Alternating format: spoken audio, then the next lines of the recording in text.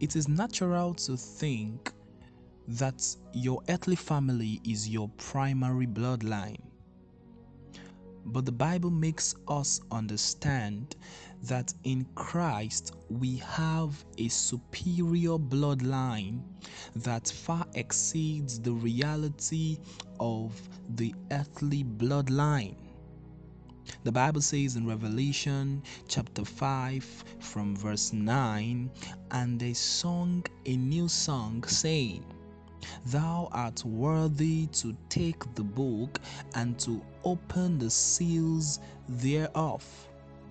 For thou wast slain and hast redeemed us to God by the blood out of every kindred and tongue and people and nation. This clearly means that redemption has disconnected us from the reality that could accompany our earthly lineage. Yes, redemption is that powerful. You will be cheating yourself to think that you are subject to the vices and generational influence of your earthly lineage. No, you've been redeemed. Now you have a new bloodline.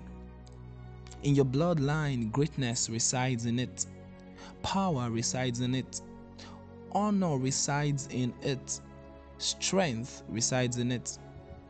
When next you feel you are poor because you presently don't have physical cash, remember Solomon is from your bloodline.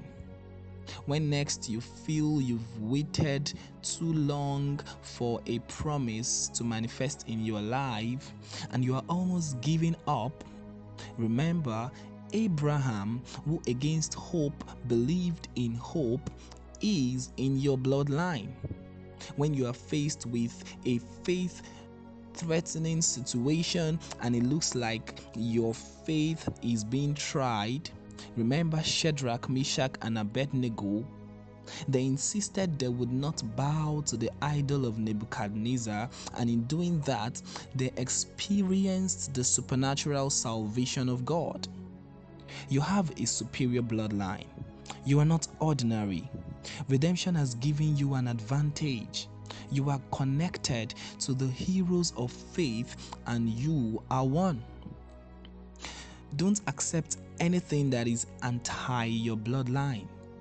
Don't get comfortable with negative compliments, and don't conclude on yourself because you are in a temporal situation.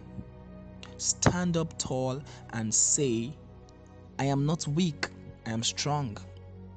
I'm not poor, I am rich. I am not sick, I am the healed of the Lord.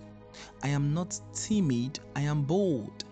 I am not full of anger, I am full of love. I am not a failure, I am a success. I am not confused, I have the wisdom of God. Hey, listen, you are part of a superior family, and that is the family of God. Kindly share this podcast, this episode, and ensure someone listens to this. God bless you. I love you.